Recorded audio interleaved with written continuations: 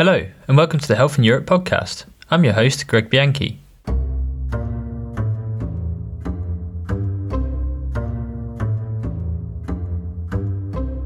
We've launched this podcast to bring you the latest on WHO's work in the European region.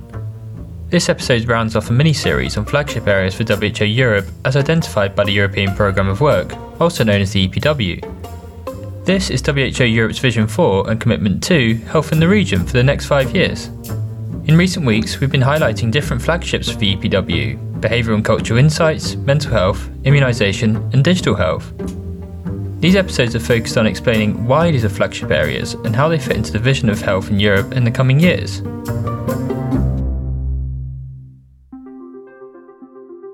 Following his election as WHO's Regional Director for Europe, Dr. Hans Kluge laid out his vision for the future of health in our region. The European Programme of Work, or EPW, supports the global programme of work set out by WHO globally and focuses on three key areas. That's ensuring more people benefit from universal health coverage, ensuring people enjoy better health and well-being, and protecting more people from health emergencies. It was this final point that came to dominate the early days of the Regional Director's tenure, with the COVID-19 pandemic shutting down societies around the world. Despite this, WHO Europe has continued its work on the EPW, incorporating some of the lessons learned from the pandemic into this vision for health in Europe. Now that the EPW has been adopted by the member states, I spoke with Dr. Hans Kluge about the EPW and how we can expect this to influence health in Europe in the coming years.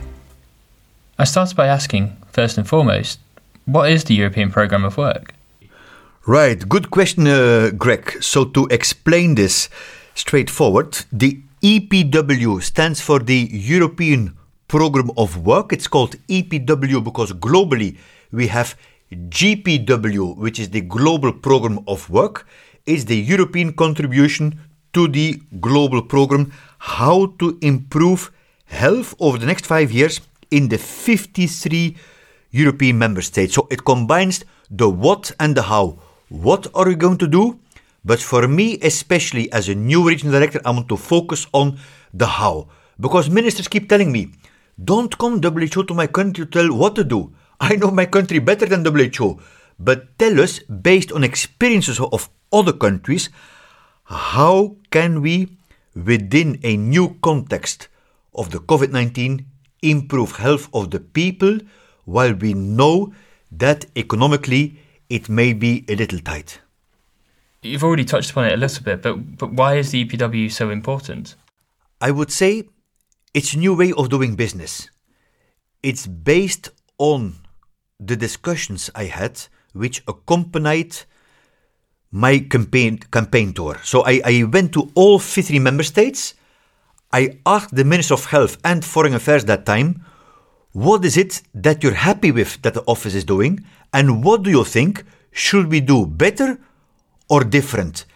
So this is really driven by the member states. It's not Hans Kluge coming up with a crazy idea and thinking that I know best. No, it's rooted in what countries see as the real people issues. And the point of departure, therefore, is what do the people in Europe legitimately and of course reasonably expect from their health authorities. And so what are those priorities? Right.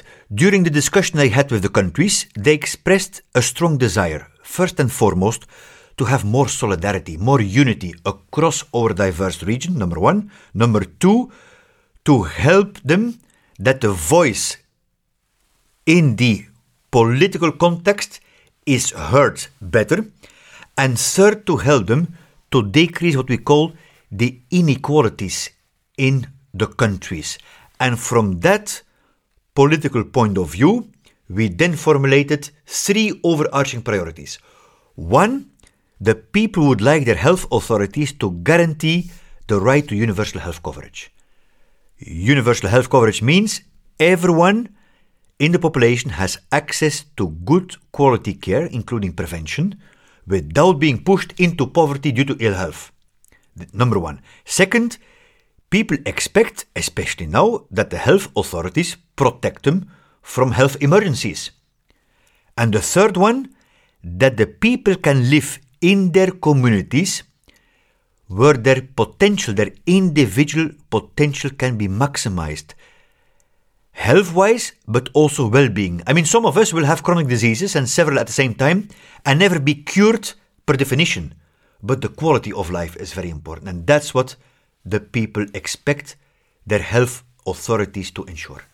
Well, kind of related to that, many people are deeply concerned about the state of health in their countries and are disillusioned by what authorities are doing. What's your message to them? Right. I fully understand, Greg, that these are unprecedented times and very, very challenging for our communities.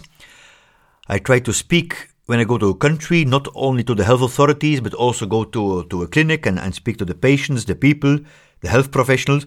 So there are a lot of concerns and also frustration. There is tiredness towards the public health measures, while we know that we're going to face a bit of a tougher times during the winter, at the moment that countries don't really, and the people don't really want to hear this news.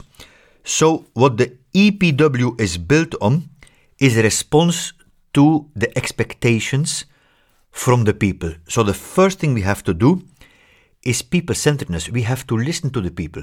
For example, if people don't want to wear a mask in certain countries where it's obligatory, let's not blame them or point fingers. Let's try to find out why the people are concerned or are resisting. The same will be for the vaccination, because we say that the vaccine will be the end of the pandemic, but we know there is, in a number of places, vaccine hesitancy. People may not want to be vaccinated. So let's try to find out what is it that keep them busy, keep them awake at night, and then use people from those communities to convey the message. For example, the Global Youth Shapers Network. Let the young people talk to the young people. So you've already talked a little bit about, sort of people and their relation and what they expect of health authorities. I mean, very central to the early part of your term as regional director has been dealing with the COVID-19 pandemic. Right. What lessons have you drawn from the pandemic and how have they impacted the EPW? Right. It's very important, Greg, that we learn the lessons, and that's what we're trying to do as soon as possible.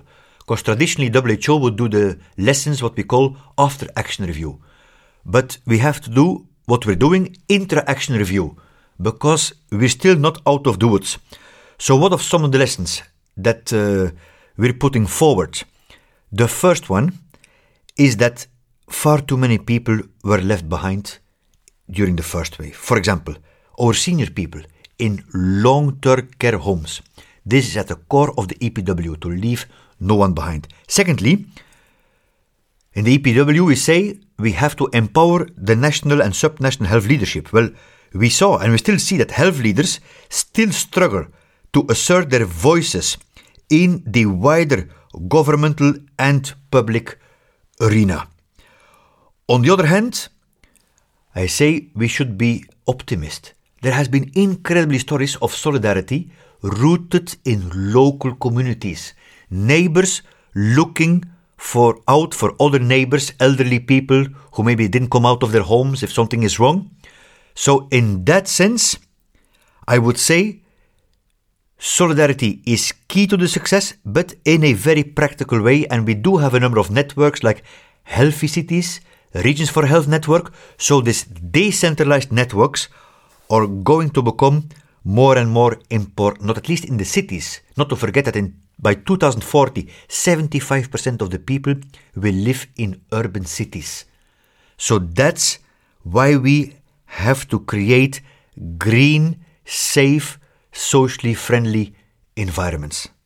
We've touched upon why the EPW is so important, but how does it meet citizens' expectations of health and strengthen trust? Maybe, Greg, what I will do here is to answer this question through what we call 4 flagship initiatives. So I talked about the 3 overarching priorities, but based on the discussions that I had with the countries leading up to my appointment, it transpired that countries would like to see 4 flagships. The first one is mental health, whether this is about depression and anxiety in youngsters, suicide in adults, Alzheimer in elderly people. It's across the life course approach. And here I'm very, very proud that the Queen of Belgium, who is a very, very strong SDG, Sustainable Development Goal advocate, she will strongly support our mental health coalition. It's a coalition of decision makers, politicians, of civil society, and maybe most important, of the people affected themselves, to decrease stigma and discrimination, because still it's difficult to talk about suicide in many communities. The second flagship is on behavioral insight. We know that it's more healthy to eat an apple than a bit of chocolate, but still we are tempted. And I don't say that you should never eat chocolate. No, Greg, don't misunderstand me. But it's just an example that we have to get into the minds, to demedicalize WHO a little bit. We need help from sociologists, anthropologists, behavioral scientists, right? How can we help people to make the healthy choice without belittling them and paying a lot of attention to the inequalities, that the poorer people also understand our messages? The third flagship is on immunization. Can you imagine, Greg? 6 countries in the region, totaling 22% of the infant population, reported to us that they completely disrupted basic routine immunization. So how much we will have to catch up in addition to the COVID-19? If we get that one right, definitely it will help us to answer to the citizens' expectations. And finally, on the digital health. Digital health has enormous potentials, but we also saw a lot of digital poverty. I mean, we know that in the EU, maybe 10-15% of the people will never want to share their data with the governments. So again, we shouldn't blame them. We should be smart. We should design policies which take those hesitants into account instead of pointing out the finger. So, I mean, we've talked a little bit about citizens' expectations, how we can help improve health for people around the region. But what can I do as a citizen, for example, to contribute to the EPW? Right. I would say what you could do, Greg, and all the brothers and sisters in the WHO European region, get involved. That's the first thing. Don't stay aside. Get involved, because the person knows best how healthcare should be organized. My father used to say, the best doctor is the one who has been sick a lot, him or herself. Right? So get involved. Don't just criticize. As an individual, you can work with your health workers to keep yourself, your family, and your community healthy. I would say as a community, then you can work with your local health units, right? And give some advice. And make sure that you get the care you are entitled to, and help to mobilize to create a healthier and safer local environment. And of course, as a citizen, that was at the basis of the Tallinn Charter, you can hold your health authorities accountable for moving towards universal coverage and spending the public resources wisely. Walk the talk, I would say, and respect your health and social care workers. I mean, those were and are really the heroes of this pandemic, together with all the other frontline workers, like for example the teachers. I have a great respect for the teachers. So many people cleaning our offices. Many people kept the society running at a time they have not protected themselves. Let's appreciate and recognize their merit, and ultimately, let's make health the concern of each politician. And that's something that every person, every citizen in our beautiful region is able to do so.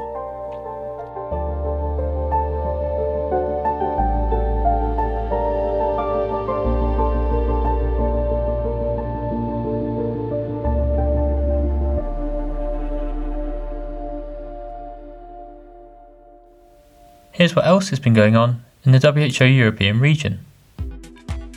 WHO Europe held its 70th Regional Committee this week. Due to COVID-19, the shortened virtual session covered a range of areas, including the EPW, future budgets, and the accreditation of non-state actors.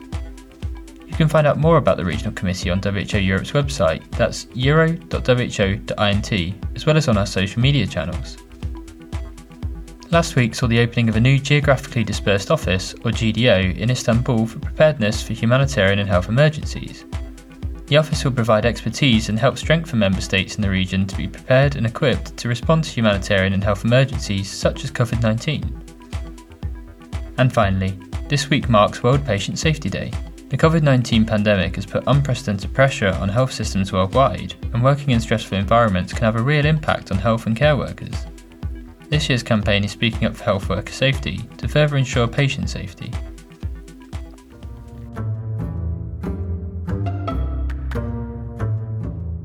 That's all we have time for this week. Thanks to Dr. Hans Kluge for speaking to us. If you want to find out more about the EPW, you can do so on our website, that's euro.who.int, or on our social media channels. On Twitter, that's @WHO_Europe, Facebook @WHO Europe, and Instagram, all lowercase, @WHO Europe. Thanks for listening. This episode was presented by me, Greg Bianchi. And until next time, stay safe, stay healthy.